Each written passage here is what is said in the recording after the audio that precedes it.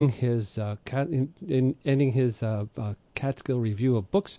Our program committee and director made a decision to add some really wonderful LGBT programming at this point in our weekday. So three times a month, you get This Way Out from Pacifica, a review of LGBTQ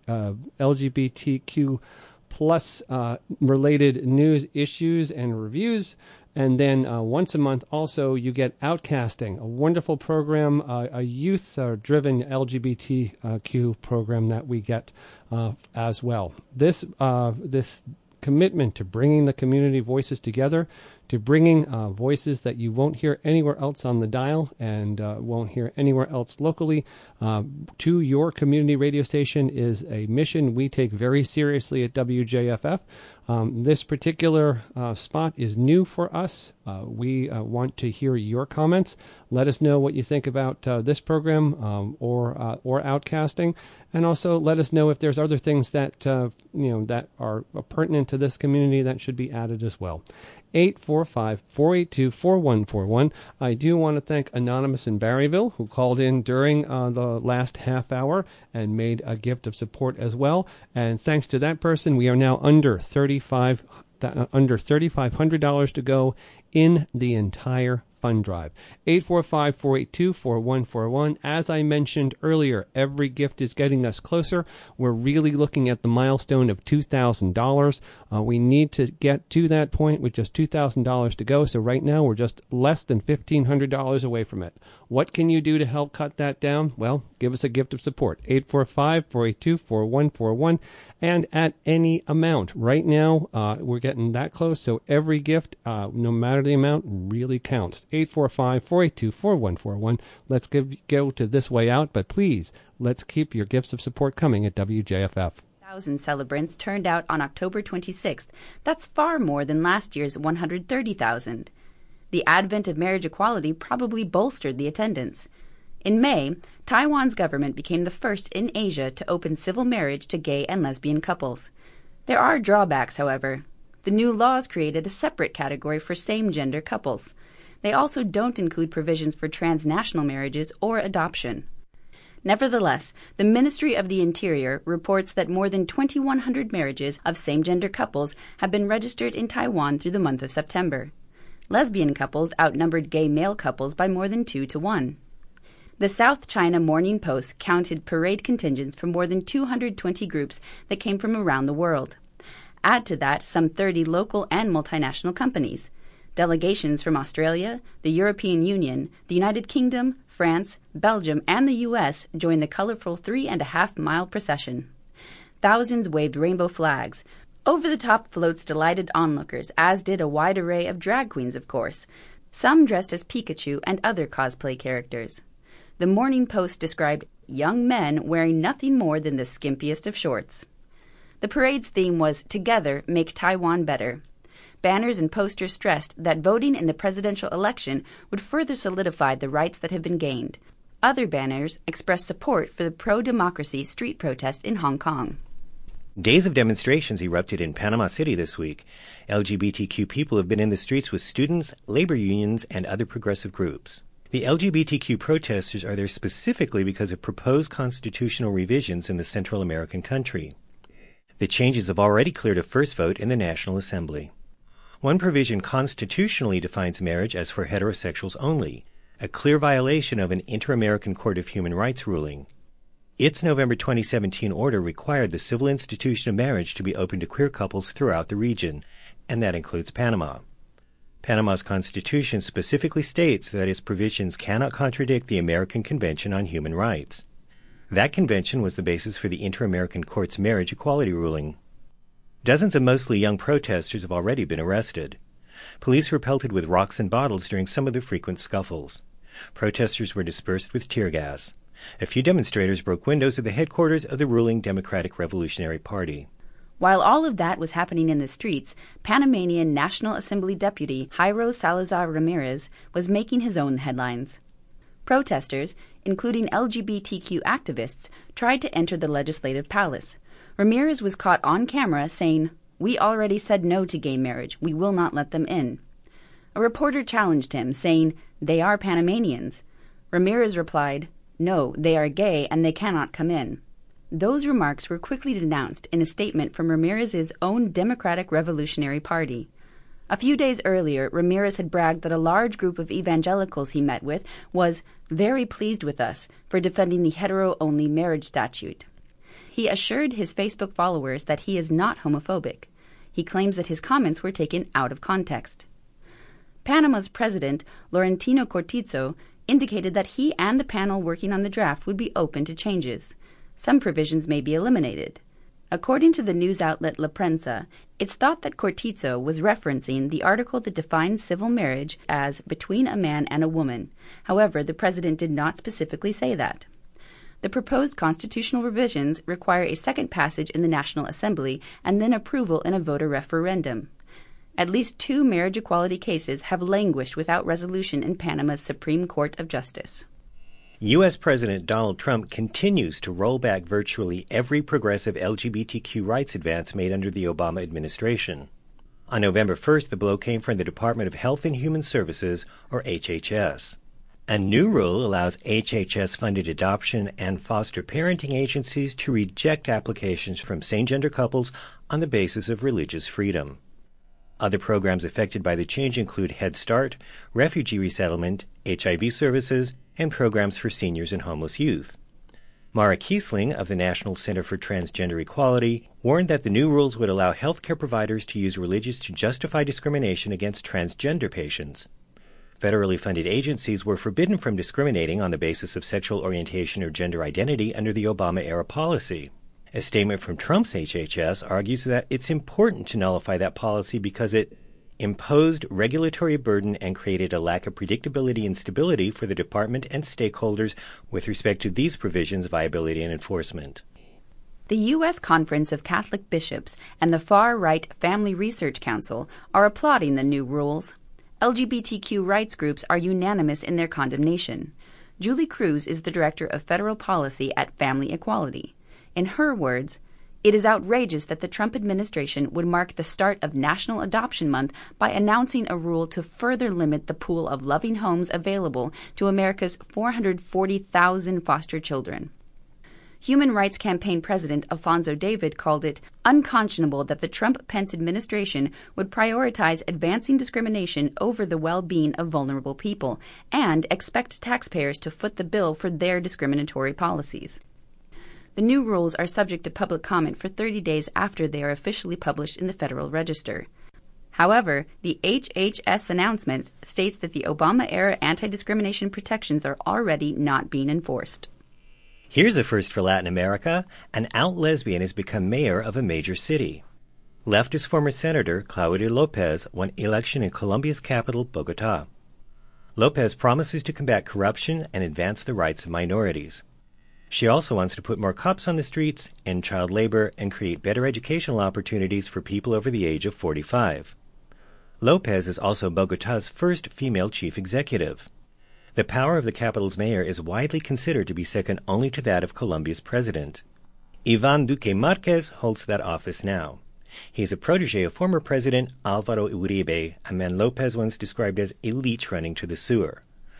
Marquez's cool congratulations said simply, "For the good of Bogotá and that of all of its citizens, I wish Claudia Lopez the best in her management as mayor." The 49-year-old former journalist has been a fierce enemy of corruption and a climate change combatant. Lopez's partner is bisexual Senator Angélica Lozano Correa. They were photographed kissing following the announcement of her win. Bogotá's mayor-elect told her jubilant victory party, "This is the day of the woman. We united, we won, and we made history." In queerly related news, the son of Argentina's president-elect Alberto Fernández is a rising star in the country's drag scene. 24-year-old Stanislao goes by the stage name Daisy. He's already a famous figure in the Buenos Aires queer community. According to press reports, Stanislao works at an insurance company by day, takes classes in design, and lives with his girlfriend. In a radio interview, the president-elect described his son as one of the most creative persons in my life. In that world, which I don't know much about, he seems to be respected and very recognized. The elder Fernandez went on to say, "I feel proud for my son. My son is a rights activist in that community. He is a great man." Alberto Fernandez is a relative newcomer to politics. The center-left president-elect ousted conservative incumbent Mauricio Macri. According to the BBC, Fernandez inherits an economic crisis that has left a third of Argentina's population in poverty. Finally, here's the latest salvo in what Pink News calls an all-out war against fast food chain Chick-fil-A. The Scottish LGBTQ group, Highland Pride, is entering the fray. Protests at the company's first UK outlet in England pushed its landlord to decide against renewing the franchisee's provisional 6-month lease. Then the chicken sandwich maker quietly opened an outlet at the McDonald Aviemore Resort in the Scottish Highlands with little notice. Until now. Highland Pride sent a sharply worded letter to parent company McDonald Hotels condemning their hosting an eatery with an atrocious anti-LGBTQ track record. The Atlanta-based fast food chain has a well-documented history of giving millions of dollars to anti-queer groups and programs.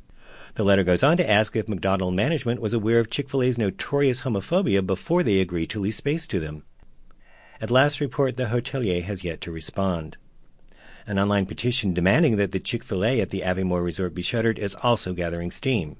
It reads in part, "Scotland is a progressive, welcoming, and inclusive country, and businesses in the Highlands should be too."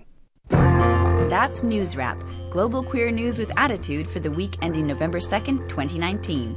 Follow the news in your area and around the world. An informed community is a strong community. News Wrap is written by Greg Gordon, edited by Lucia Chappelle, produced by Brian DeShazer, recorded at the studios of KPFK Los Angeles, and brought to you by you.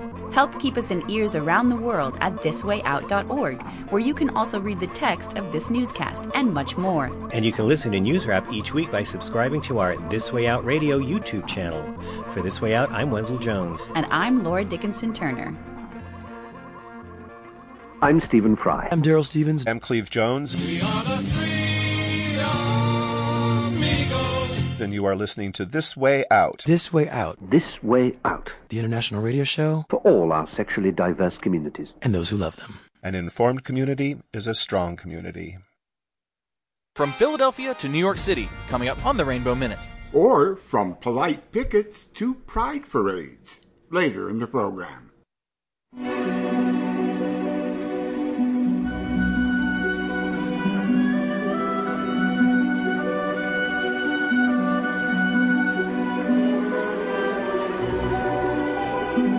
A world without labels?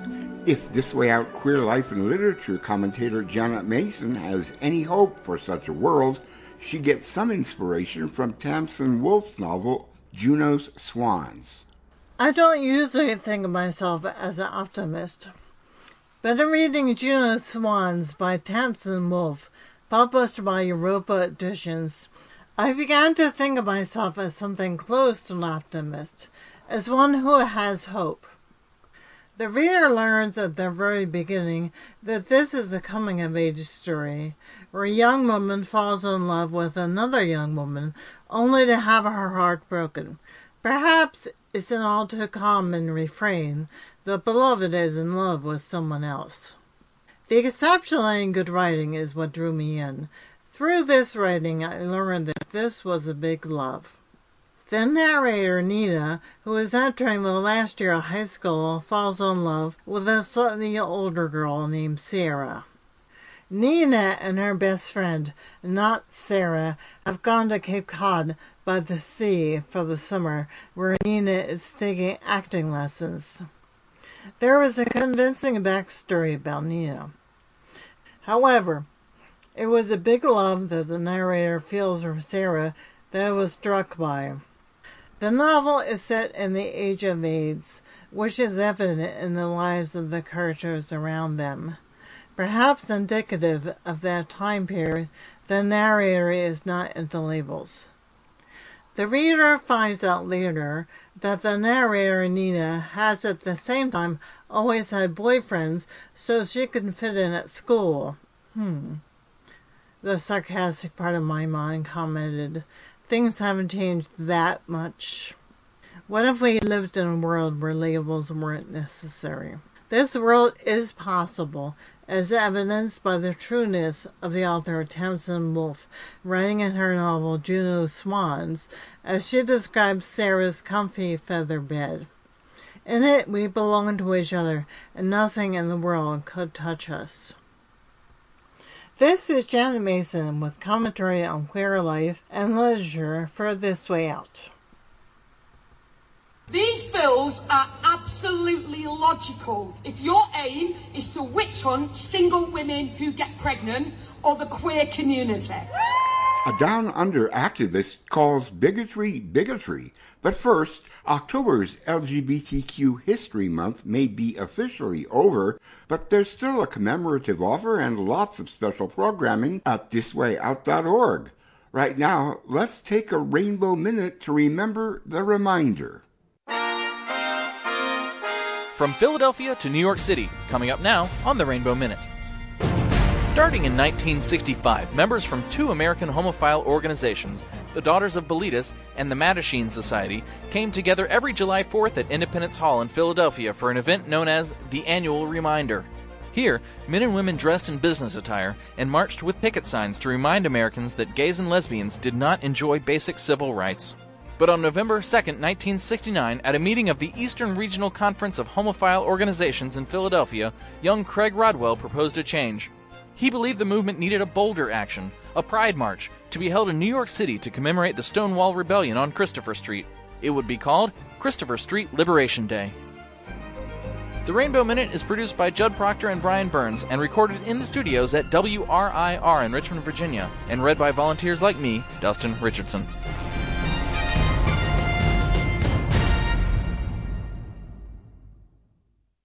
It's a great big world. If you're gay, then you're gay. Don't pretend that you're straight. You could be who you are any day of the week. You are unlike the others, so strong and unique. We're all with you. If you're straight, well, that's great. You can help procreate and make gay little babies for the whole human race. Make a world we can live in where the one who you love's not an issue. And we're all here in it together.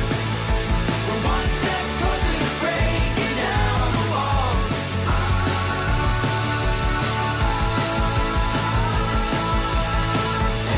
Everyone is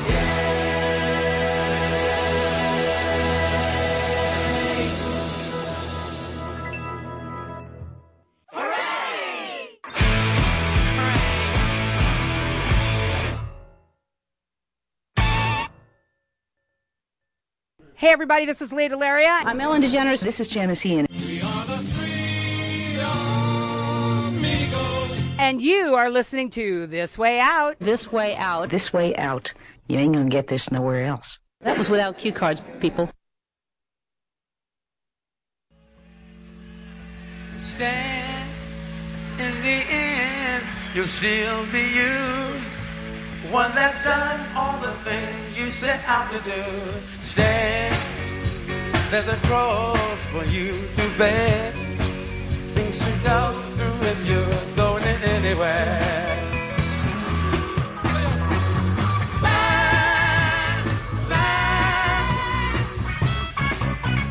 There's backlash against advances for LGBTQ rights around the world.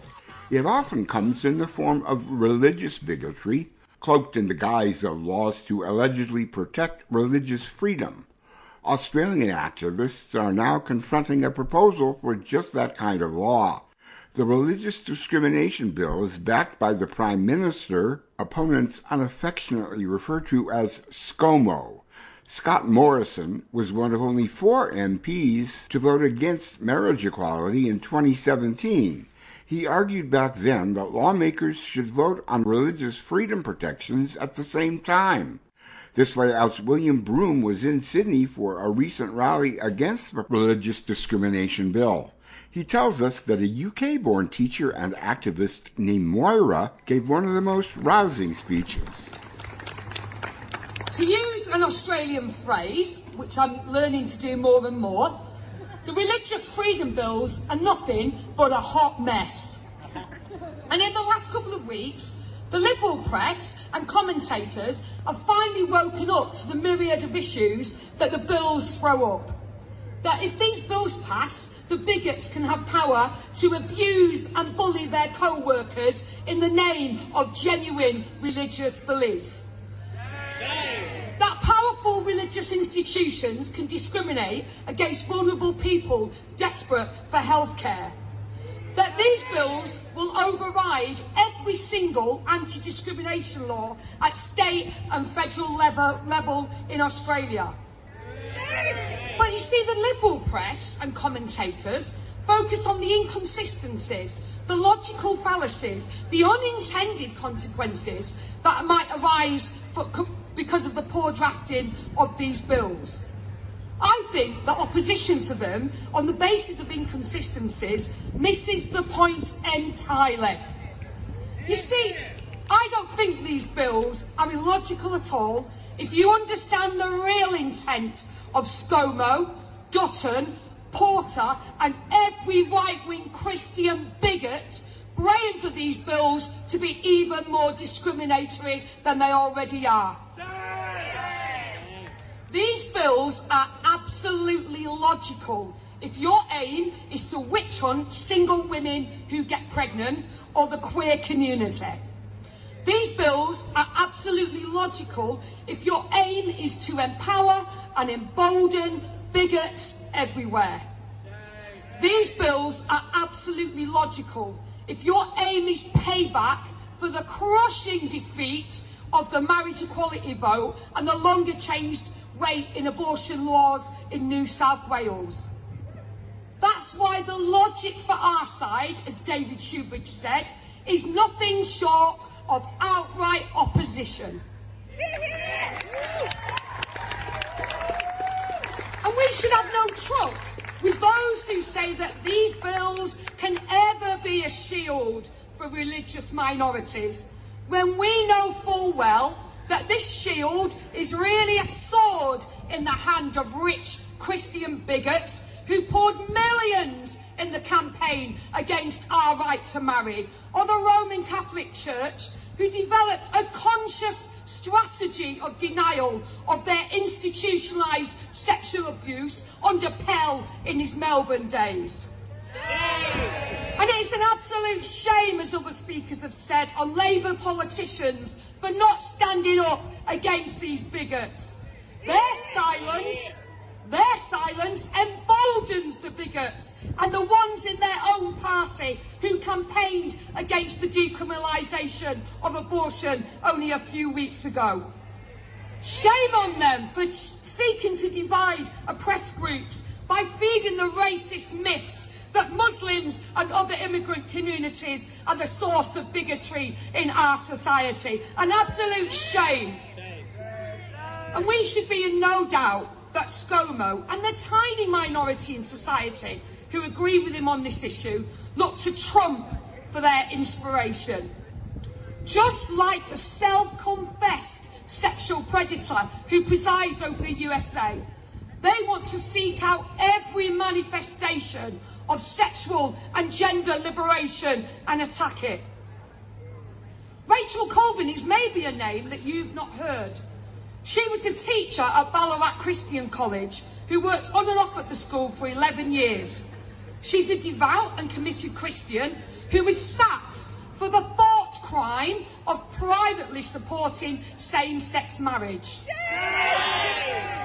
Even though she offered to stay silent about her personal belief about same-sex marriage, the college sacked her.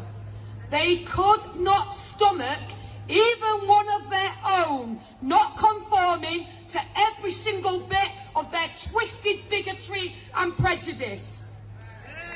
The thing is, though, we will not let them get away with this censorship and discrimination.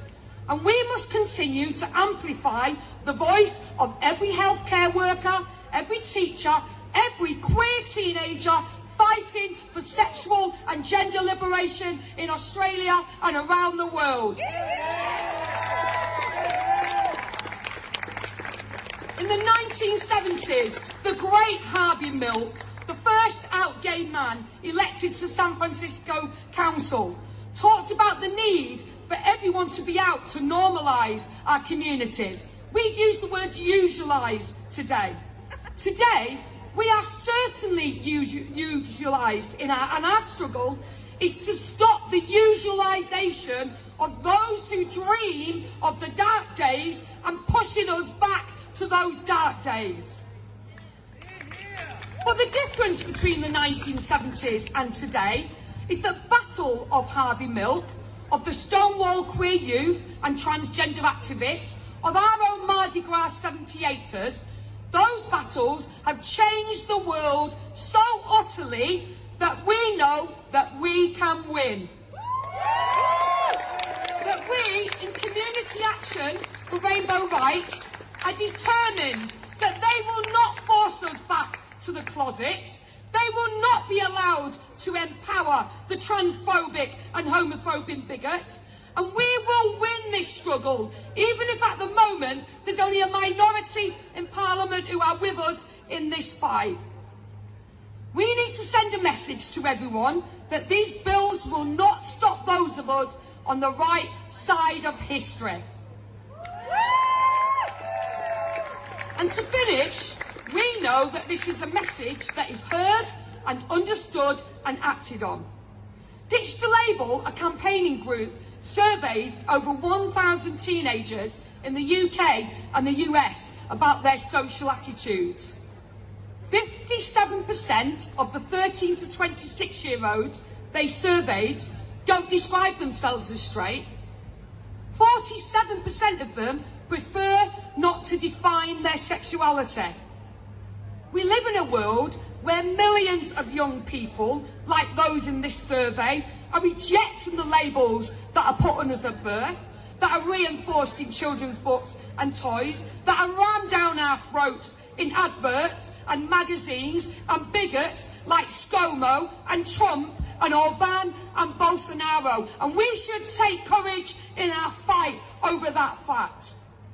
And these young people are the same young people who lead our struggles for system change to stop climate catastrophe, who reject the racism of our government's refugees policy and continual genocide of Indigenous people in this country, who urge us to believe that we can and will change the world. We need to be inspired by them and inspire them to continue to build a world where we are genuinely free to be the best versions of ourselves, whatever our religion, whatever our gender, whatever our sexuality. It's one struggle, one fight. Down with the bigots, or we're fighting for a better world.